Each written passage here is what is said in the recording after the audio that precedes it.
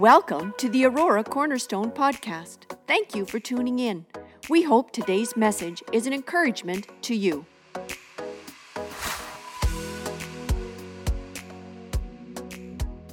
Welcome again to all those who are here today, who maybe are visiting for the first time. Glad that you've come on this Thanksgiving Sunday. What a great time to give thanks. Anybody had a chance to go out and see any of the beautiful trees just starting to turn about now? Yeah, some of you did, and we did, not just for the reason of seeing trees, but we were out into the country yesterday, and they're just starting to turn. And that is the next week to 2 weeks are such a beautiful time. I know I don't have to tell you, but it's one of the reasons I thank God for my country, one of the things I thank the Lord for. This is a great opportunity today to tangibly, this weekend, and certainly going forward, to tangibly look for ways to express thanksgiving to people. And not always just the obvious ones. It's good to give the obvious ones. Lori and I will be going and visiting my mother in the nursing home here right after the service, and opportunity to say thanks. But even the ones that maybe aren't so obvious, to know that you were appreciated, to know that you are valued. And sometimes we don't maybe say it enough, do we? Just not saying thank you, but think about what it is that you are maybe thankful for. Just one or two things. Something about the person, something about maybe what they've done or who they are to you, the significance that they are in your life. And it doesn't have to be earth-shattering for you to formulate a thank you. Thank you for being this. Gratitude is one of the greatest things lacking, I think, in society, and it's one of the greatest things that give people hope for tomorrow, is when somebody is thankful. I want to start right here by thanking all those who helped prepare our pancake breakfast this morning. Thank you to, would you express your thank you? Thank you, Justin, thank you. I'm not going to begin to name names here, but thank you guys, because there's a bunch that came early, began to get it, picking up supplies, the drinks, and just providing a time of breakfast. I thank God for everyone. We thought it would be a great day to put name tags on us. We try to do that at least once a month so that you know names. If you're like me, we're constantly trying to remember names. And if you're like me, you have a hard time remembering names. They say if you repeat a name in the same conversation three times, you'll remember it. Not me. I wish. I might remember it for that conversation. And then the next time I just, And so it, make sure you take a moment even before you head out. I know some of us got activities today and this weekend, but to maybe just, this is a great opportunity to walk up to somebody and call them by name and say, "Hi, my name is Wayne. Good to meet you," and whatever their name is. Isn't that kind of cool? Were you able to do that? It means a lot.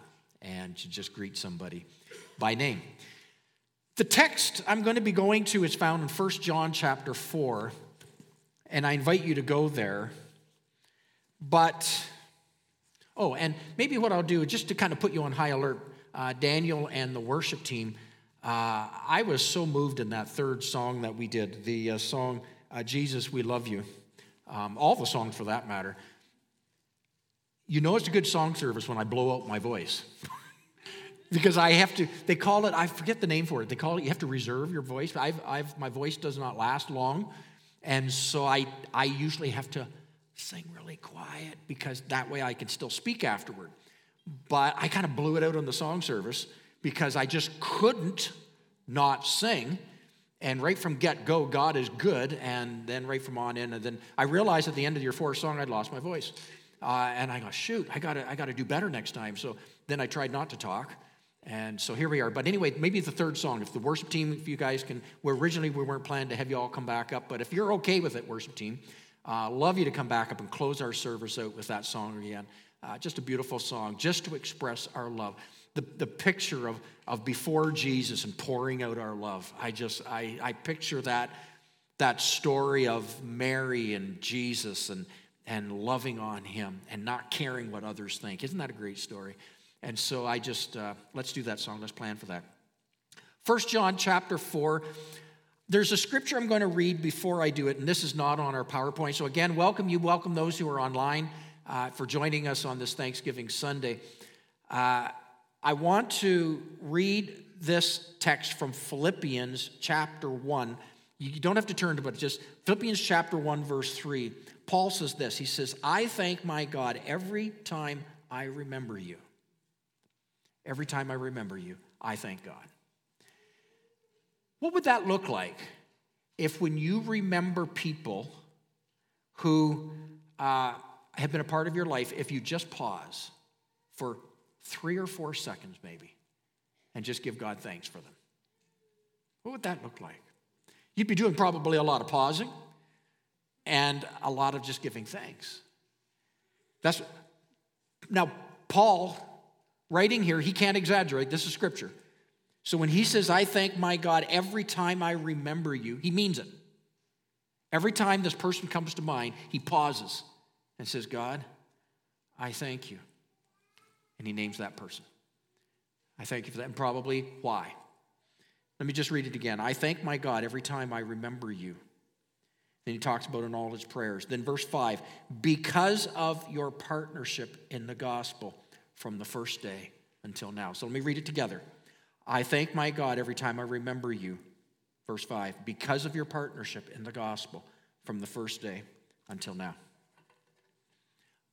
He's thanking God for the person. He's thanking God for whoever he's addressing, and many, he would address many. I thank God because you partnered with me. We were co-workers in the good news. I think one of the greatest missed opportunities are those that have served together and maybe we've not appreciated that shoulder to shoulder the work that is done together. I was appreciating and having conversations with people this morning downstairs over the breakfast how important this has been to have time of fellowship and food, to be able to express even just doing life together. Life together as a church, life together in serving. Those that serve together in our sound and visual. Those that serve together in our live stream and ushering. Those that serve together in our cafe. Those that serve together in preparing our food, setting up, tearing down. But they come along and they serve together. They're a part of it. Those that serve together in singing and instruments and leading together. Those that serve together in leadership and planning and teaching our children right now while we are here. Those that continue to come together and serve together. And Paul was saying, I thank God every time I remember you because we partnered together. There was the work that we did together. And I thank God that we had an opportunity to partner together. If you live long enough and you serve in the church long enough, you will have many opportunity to pause and to give thanks for those that partnered together with you over the years. What a great privilege. What a great privilege to make a difference for eternity. What a great privilege it is to be able to influence a young life downstairs, to be able to influence the life of a youth forever and ever. This past weekend on Zoom, actually last night, when we had our prayer Zoom, during my time of praying, I just began to reflect on those who influenced my life, and I began to list off Mrs. Morrison, and there was Mr. Woods, and Mrs. Sprackett, and there was the different ones, Mrs. Ward and Mrs. Uke, and began to go down through the names, and these were all Sunday school teachers when I was a kid, and they taught my class, and they would teach it every Sunday for a year. And I began to just thank God for them. Many of them aren't alive. I'm not sure if any of them are alive now, to be honest. I thank God for Pastor Dave. He was my youth pastor. And Pastor Paul before him. I thank God for him. I thank God for Pastor Doug. And he was the one who sent me off to Bible college. And I began to think through the different people that influenced me. I thank God for, the person who kind of gave us the first ministry, Mr. Gibson. Even right now, I can't remember his first name. It was always Mr. Gibson. And he always was the usher that greeted you by name. He was one of the ones who could remember names. And so always greeted you by name. Thank God, Mrs. Marjorie Courtney.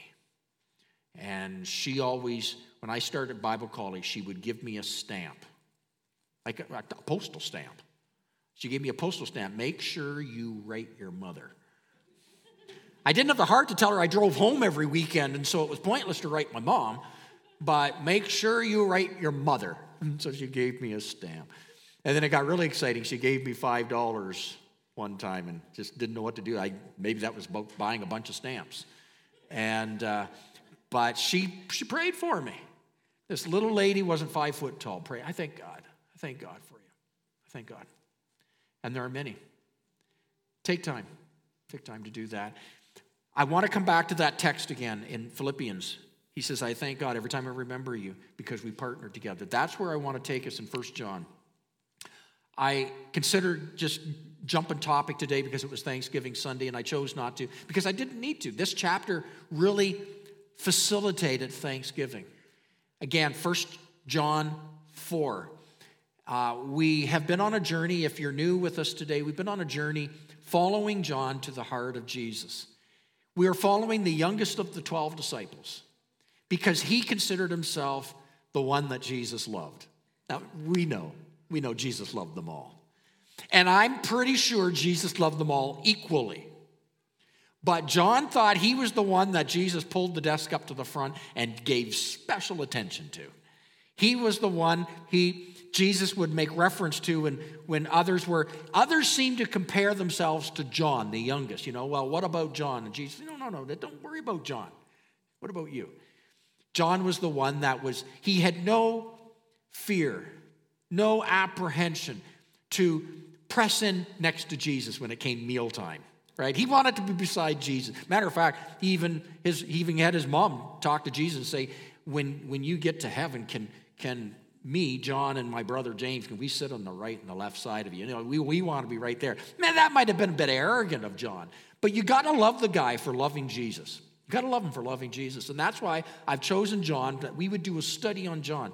If you're visiting with us, we encourage you to go into our website, auroracornerstone.ca, and into the menu, hit sermons, and there are 9 sermons prior to this that start from John chapter 1, the gospel, because John has written 5 books of the New Testament, and we're looking at the 4th one today, but he's written 5 books. I encourage you to go back and spend some time just following John to the heart of Jesus. I invite you for our next session, we're going to begin Revelation. And some have been waiting a while to get to Revelation. I have had more people ask me to preach from Revelation in the last 2.5 years of the pandemic than I had in all my ministry, because it was like we felt the time had come, the end times. And I don't deny that I also believe we are near the end time. But I want to begin from the book of Revelation very intentionally, and I wanted to do Revelation not as a book in and of itself, that we would just study the end times, but that we would study it in the context of everything that John wrote, because it is connected. And so invite you, if you haven't read from the book of Revelation recently, go ahead and start doing that, and we'll pick that up next time that we're together when I begin to talk from the book of Revelation. That'll actually be a couple of weeks. I'm going to be doing something a little different next week, but I encourage you to read from the book of Revelation. We're going to read together 1 John 4, verse 16. Let's read. Just follow along with me. I like the first 3 words when I come into this text here. God is love, and whoever lives in love lives in God, and God in them. I'm going to read that verse 16 again. God is love. Whoever lives in love lives in God, and God in them. This is how we love, or this is how love is made complete among us, so that we will have confidence on the day of judgment. In this world, we are like Jesus. There is no fear in love, but perfect love drives out fear, because fear has to do with punishment. The one who fears is not made perfect in love. We love because he first loved us. Whoever claims to love God yet hates his brother or sister is a liar. For whoever does not love their brother and sister whom they have seen cannot love God whom they have not seen. And he has given us this command: anyone who loves God must also love their brother and sister. The key verse I'm going to hone in on today is verse 20. Whoever claims to love God yet hates a brother or sister. Now remember, the brother or sister. Note that, a brother or sister, not referring to your blood brother or sister. You could apply that, but he's referring to those in the faith. Those in the faith. Whoever claims to love God yet hates brother or sister is a liar, for whoever does not love their brother or sister whom they have seen cannot love God. Isn't that bold? Whom they've not seen. Father, I just ask that you would help us to be able to understand what you are saying to us here. We may have a preconceived idea of this. I pray that, God, it's a Holy Spirit idea. That, Lord, we are true to what you are saying. We ask in your precious name. Amen. Cornerstone has a vision statement by which we govern all our ministries. Our ministries, from our seniors, our women's, our men's, to our children's ministry. It's one vision statement, and the vision statement we didn't come up with. It's a rewording of the three principles that have been given to the New Testament church of doing life together. The three principles have come from call it the Great Commandment, which he says, what is the greatest commandment? And Jesus actually gave two because you can't separate them. Remember, the greatest commandment was to love the Lord with all your heart, mind, soul, strength. And then to, what's the second part? Tell me. Love your neighbor as yourself. Love God and love others. Who is my neighbor? Your neighbor is anybody that you will cross sector with day in, day out. Anybody. It's not your literal, can be, but it's the people you cross paths with. Your neighbor. It can be online. It can be in the grocery line. It can be on the line at work. It can be family. It can be church. Okay? It can be on the soccer field. Whoever you cross sector with, the neighbor. Love the Lord with all your heart. Love your neighbor as yourself. He didn't separate those. Those are intertwined together. That's the great commandment we're told. That's the greatest commandment, he said. Then he talked in Ephesians, Paul began to talk about, he talks about you need to be in the unity of faith, building each other up. Which brings us to the second part, which is that growing together. We need to be in the teaching. We need to spur one another on to good deeds. The second part. And then the last part, Matthew chapter 28, where it talks about the Great Commission. Go into all the world and proclaim Christ is Lord. Start where you are and then move out. You know, our neighbors really today, aren't they global? I mean, we can be anywhere in the world in a matter of hours. But even more than that, we can go on Zoom and we can be anywhere. We talk to missionaries all the time, people that are the opposite end of the globe. We are a global community now. We live in a global community. Our neighbors are not simply those within a walking distance. Our neighbors are all over the world. And so the principle here is that we start with those we know now, and then it flows to those we will come to know.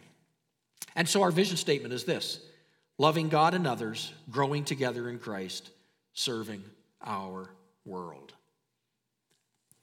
Not many more complicated than that. We really govern it by three words. And every time I have leadership meetings, I ask the question, what is our vision statement? Because it drives everything we do. It's about love. Today we're talking about that. It's about growing together. That's what we're doing today in the sharing and the teaching. It's what they're doing downstairs today. It's what we do in the midweek. It's what we do in our Cornerstone School of Ministry. Growing together. We're going to grow together. We're iron sharpens iron. We're going to get to know each other and develop each other's giftings. And then serve. Serve. Miles Monroe, pastor of yesteryear, made this great comment in one of his books. I can't quote it necessarily, but it was based on this principle. He said, the greatest lost treasure today are in our cemeteries. People who died and took their gifts with them. It's true. People who never spent their gifts while they were alive. What is God gifted you in? And are you spending it every day to the people around you? Because if not, yes, I agree. And I think of this almost every time I go to a cemetery. Been to many cemeteries. When you go to cemeteries, I'm just thinking, all the treasures are buried right here. People who spent their lives, not everybody, but too many, who buried what God had planned for them to be the resource and blessings to others.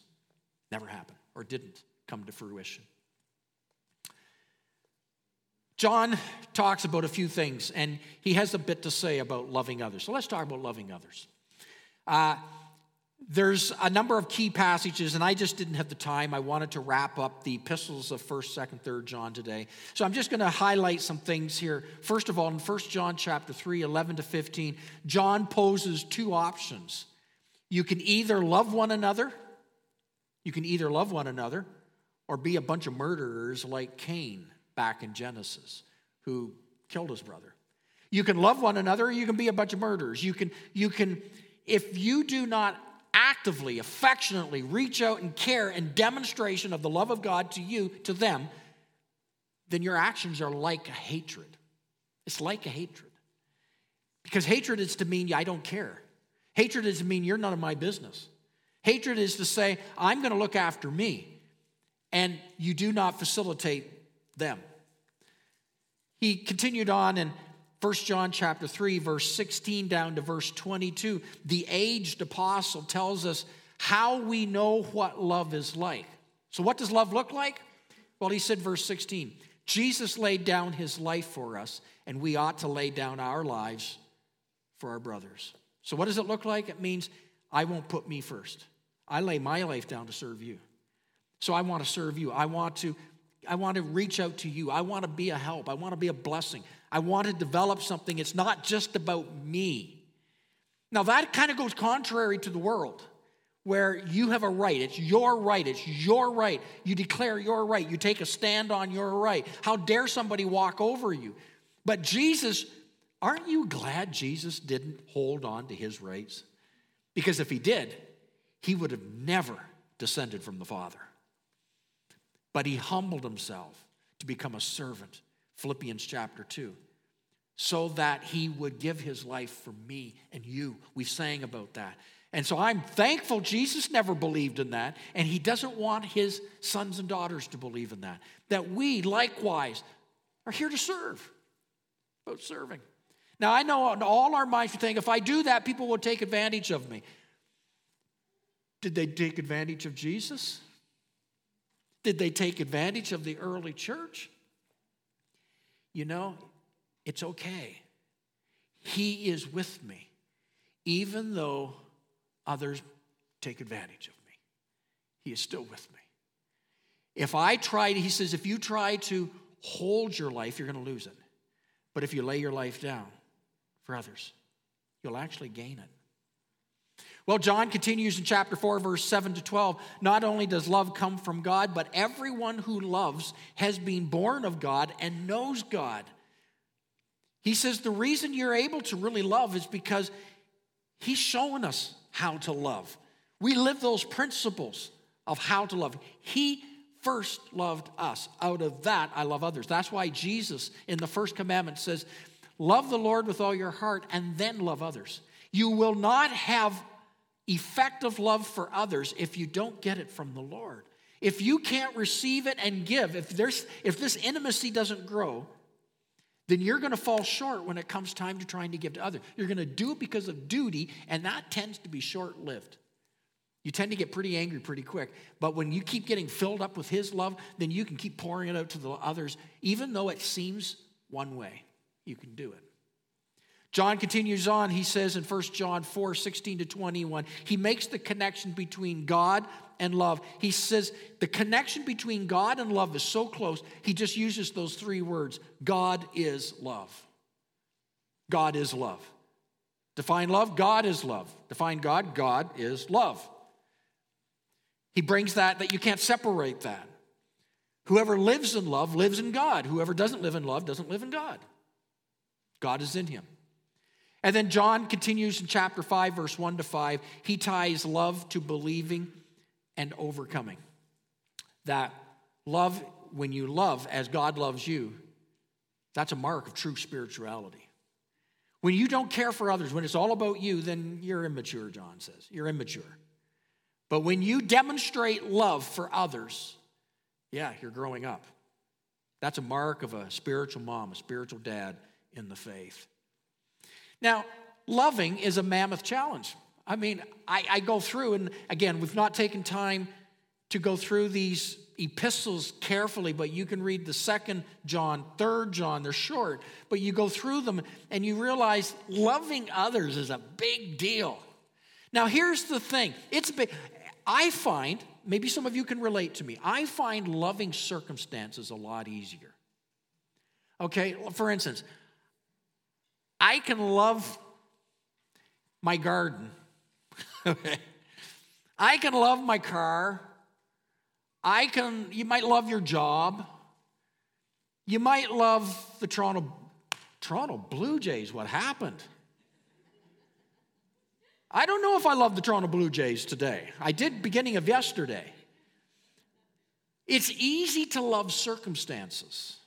It's hard to love people. I like what one person said. They said this.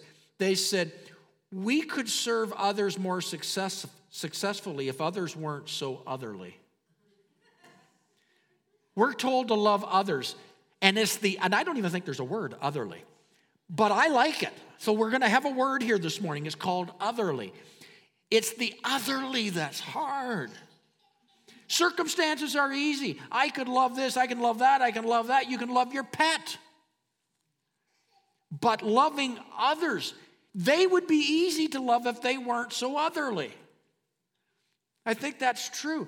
It becomes difficult when God, He will put difficult otherlies into your path. Who are your otherlies? Don't tell me out loud.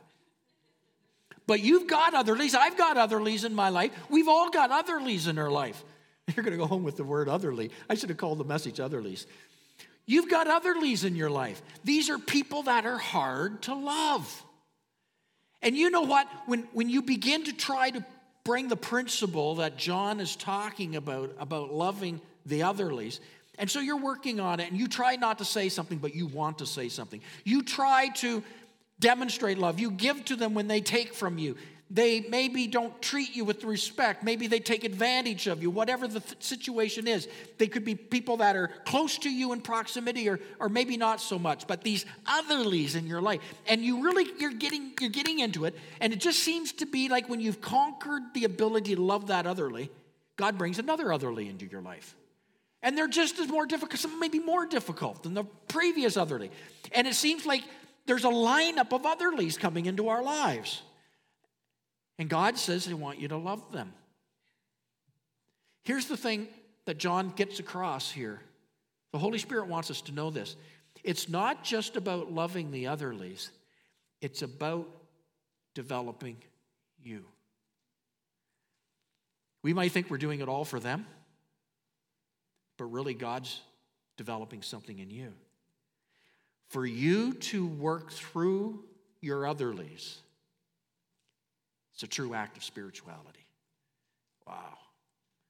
So when you abandon your otherlies, when you say, I've had it, I'll never talk to them again, you're probably going to have to come around that wagon again because you failed.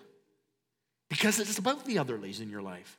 It's about the people that are hard to love, that God keeps lining up in your life. I know you relate to this. And this is what the word is. I think this is connected with Thanksgiving. Being thankful. It's easy to be thankful for the ones that are easy to love. But it's the ones that are not easy. The otherlies is hard to be thankful for. So I had a question when I was going through this. I'm going, okay, John, you talk all about this love. John, how did you do when it came to love? I mean, it's easy to tell someone, it's easy for me as a pastor to sit up here today and to tell you to love your otherlies. And you're sitting there going, if you only knew them. You wouldn't say that, Pastor. I know that. And I'm saying to you, if you knew my otherlies, you'd be saying, Pastor, why are you even saying that? So did John love the otherlies? Well, it's really hard to know. Except what I did, I'm going to do something I really never do. I'm going to take you back into 2 stories in church history. Now, normally I don't pull stories like this in, but I did today because how else are we going to know if John practiced what he preached? He kept saying, you've got to love them. You've got to love those that normally you would maybe hate or you would disregard. So I'm going to use 2 people. The first one's name is Jerome of Stridon. He was a priest. He lived back from 340 to 420 AD. So he did not know John personally. But he was a theologian, and he was a writer, and he was a historian. So he gathered documents that were hundreds of years old, and he would speak from them, and he would write, he would put things together. So Jerome of Stridon, one of our early church fathers, was able to get some documents around John. Now, he's fairly close to John. I mean, he's just a few centuries from John. Like, we're 2,000 years. But he's just like, 200-300 years. So what did Jerome of Stridon have to say about John? What was known about John? Well, he tells the story that John lived to an advanced age, and he spent his last years in the city of Ephesus. So feeble was John, so eyewitnesses passed down through the writings. So feeble was John in his final years that only with difficulty could John's disciples carry him to the church for meetings. John could hardly speak in his final years, but when he did, he was quoted by saying, frequently when he was speaking, John would say, quote, "Little children, love one another," unquote. John would constantly saying that. Eventually, his disciples grew weary of hearing that same phrase, "Little children, love one another." So they asked John why he always spoke it. Here's what John's answer was from Jerome of Stridon when he put this evidence together. He said this. Here's what John said. "Why do you always say that same phrase?" John said this, quote, "It is the Lord's command, and if this alone be done, it is enough." Isn't that cool? To have some writings that come down from that time. Let me give you another one, Clement of Rome. You can study Clement of Rome. It's a bit of church history. He was one of the earliest popes. He was an eyewitness to John. He was believed to have been a convert of either Peter or Paul. We don't know for sure. But Clement of Rome, historically, he was alive during the time of John. He was an eyewitness to John. He died about 99 or 100 AD. John died, they believe, somewhere around 90 to 95 AD. So, Clement of Rome, in his writings, Clement, it begins with the statement, "Listen to a story which is not a story, but a true tradition of John the Apostle preserved in my memory. While visiting a new bishop and his congregation in Smyrna, John saw a young man of strong body, beautiful appearance, and warm heart. 'I commend this man,' John said, 'to you,'" who? To a bishop. "I commend this young man to you with all diligence in the face of the church and with Christ as my witness." So, just pause here. John met this young man, a new convert.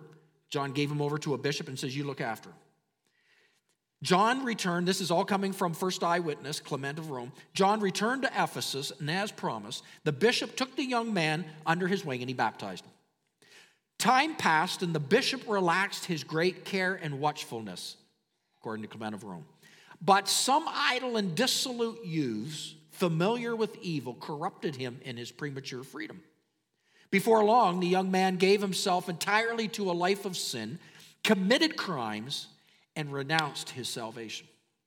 Eventually, John was summoned back to Smyrna. He asked for a report, thinking of the young man. The bishop, somewhat taken aback and not knowing how to answer, said he has died. John inquired, "By how? What death?" And then the bishop went on to describe the young man abandoned his faith, so he's as good as dead. John's reply, according to Clement of Rome, quote, "Well, it is a fine guardian whom I left for the soul of our brother. But let me have a horse and someone show me the day. Remember, he's old. Let me have a horse and someone show me the way. Sounds a bit like the son of thunder here coming out. John was quoted to be a son.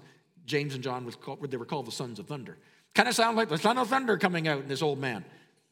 Give me a horse and show me the way where this young man is. When the elderly John found the young man started to flee. John called out to him, quote, "Why do you run away from me, child? Your own father, unarmed and old.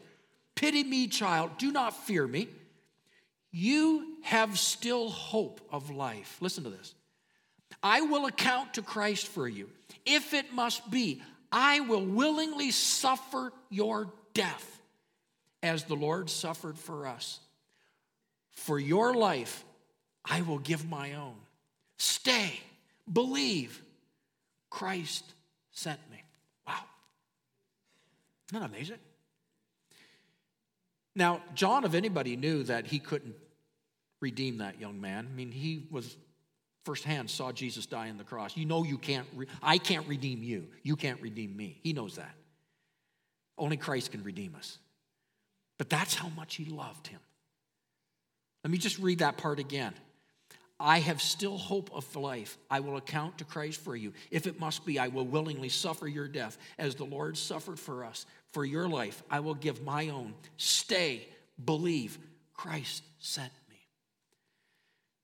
It goes on, Clement goes on and says, the young man wept bitterly. He embraced the old man and pleaded for forgiveness. And the account closes by saying that John led the young man back, baptized him a second time in his tears. He brought him to the church. He prayed with many supplications. He joined with him in the struggle of continuous fasting. He worked on his mind by various addresses and did not leave him. So they say, until he restored him to the church and thus gave a great example of true repentance and a great testimony of regeneration, the trophy of a visible resurrection. What we're trying to say here is John just wasn't blowing smoke when he said, you got to love each other. You got to love your brothers. You got to love your sisters. You got to love the body. You got to go out of your way. You got to make a difference in people's lives. He wasn't just saying it out of the side. He was doing it. He believed it. Eyewitnesses testifying. This is how John lived his final days. I wonder how many fewer castaways might leave our church chairs empty if we practiced what we preached, who wandered from the faith and we didn't chase them. So I want to close our time by the way John closed off his epistles. 3 guys. He talks in the last chapter, 3 guys. You can actually find this if you go to 3 John. I invite you to do that. If you go to 3 John, and it's a very short chapter, one of the shortest books in the New Testament. And he starts off by saying, the elder, to my friend Gaius, whom I love in the truth. Dear friend, I pray that you may enjoy good health and that all may go well with you, even as your soul is getting along well. Gave me great joy when some believers came, testified about your faithfulness to the truth, telling how you continue to walk in it. I have no greater joy than to hear that my children are walking in the truth. Dear friends, you are faithful in what you are doing for the brothers and sisters. Note that, you're faithful to one another. Even though they are strangers to you, they have told the church about your love. Please send them on their way in a manner that honors God. It was for the sake of the name that they went out, receiving no help from the pagans. We ought therefore to show hospitality to such people so that we may work together for the truth. He talks about Gaius. 3 people I want to mention here. He goes then, Gaius, he then talks about Diotrephes, and then he talks about Demetrius. I'm going to close with these 3 guys because John did. First of all, Gaius. We just finished reading about Gaius. That's all he said about Gaius. Gaius, he talks about here. Gaius, he says in verse 1, my dear friend Gaius. And then he begins to talk. Gaius occupied the position of leadership in the church. And Gaius reached out and served others.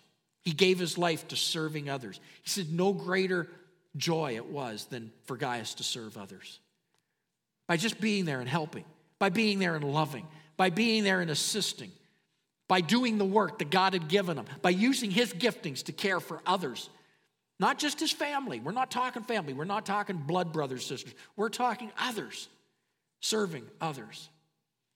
And so John says, blessings, my dear friend. Gaius presented no problem to John. Gaius did not get in the way. He didn't become an obstacle in the faith in the early church. And matter of fact, he was faithful. John says, you were faithful to the truth. Gaius would go on to help others be faithful to the truth. He served others. Gaius served others. Secondly, Gaius abounded in spiritual health. Now, we have reason to believe because John says he actually mentions that he prays for his friend to have good health. So maybe we're concluding maybe he didn't have good health. Maybe he struggled in his health. Gaius maybe was a sickly person, and John was praying for good. But whatever he lacked in physical health, he abounded in his spiritual health. You know, you don't have to be super physically fit to be super physically fit in the kingdom of God, right? You can be all bent over and suffering, and yet in the kingdom of God, you're doing great exploits for the kingdom. It's not limited to your physical. Your physical is separate from what's going on spiritually. And Gaius abounded in spiritual health. Gaius, number 3, practiced what he preached. John mentions in verse 3, he says he walked in the truth. He lived out his life. He wasn't just talking. He practiced what he preached. He lived it out. He believed it, and you could see him and say, yeah, he is everything that he speaks. And fourthly, John says Gaius used his time and resources in Christian services.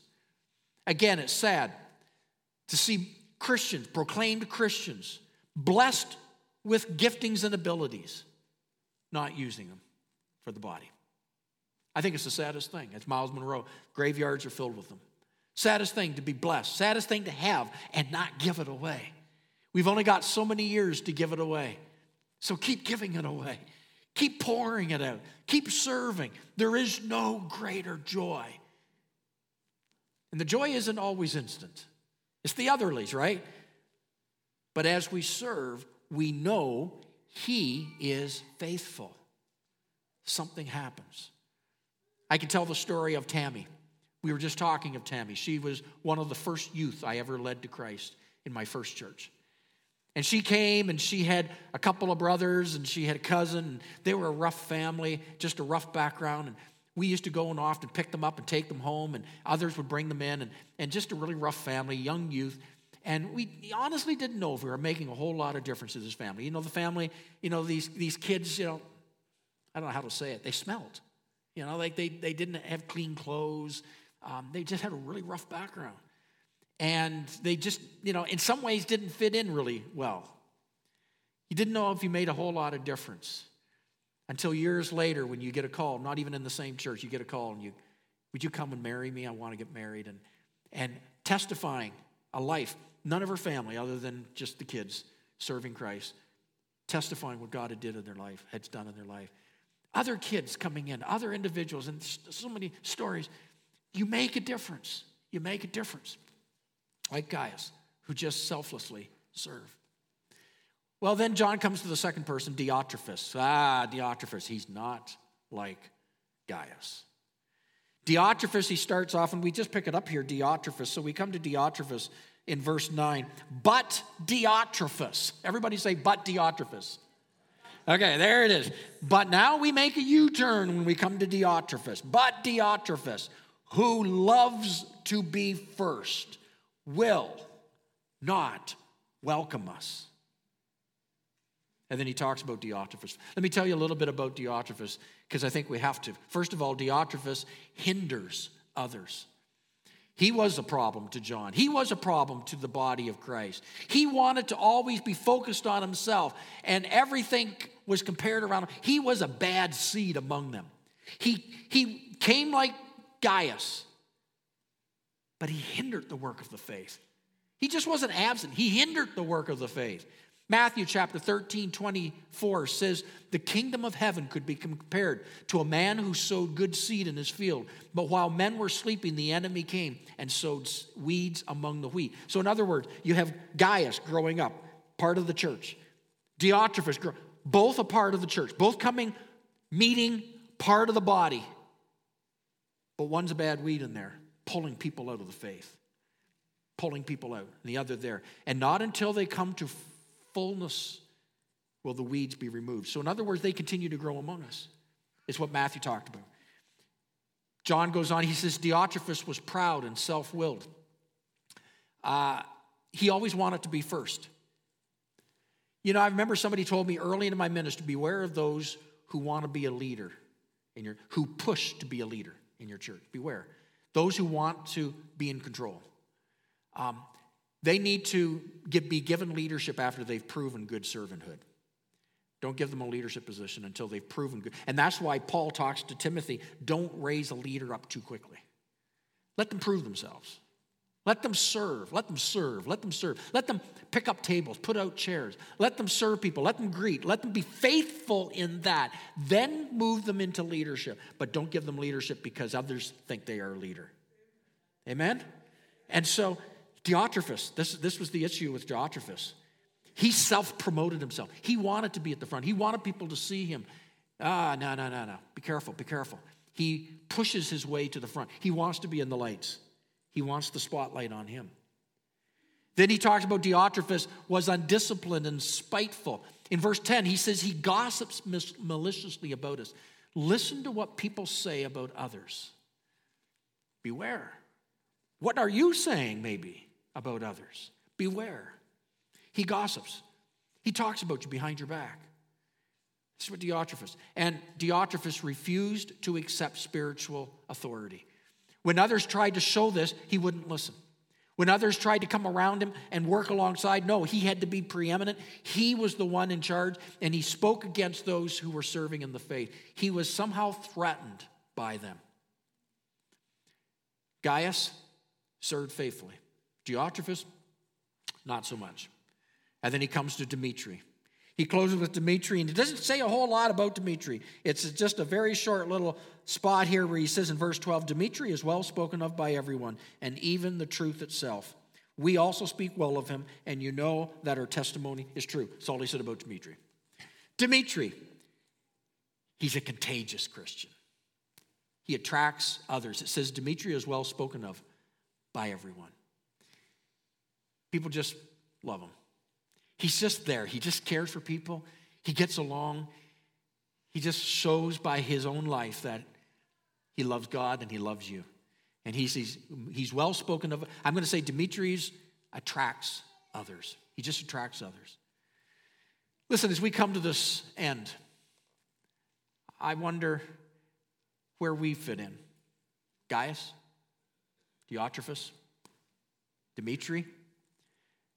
Where do I want to be? What do I want to be spoken of? How do I want to be perceived? Am I loving the others? Because we come back to our text. Our text very simply was in 1 John 4, verse 20. Whoever claims to love God yet hates a brother or sister in the faith, who doesn't serve them, is a liar. For whoever does not love their brother and sister whom they have seen cannot really love God, whom they have not seen. They might say they do, but it's proven by your love and care for each other. There's a word this morning.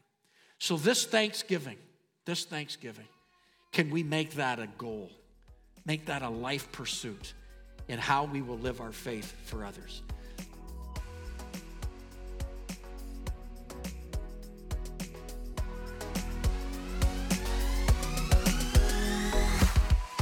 Thanks for listening to the Aurora Cornerstone podcast. Remember to subscribe. For more information about our church and our ministries, visit auroracornerstone.ca.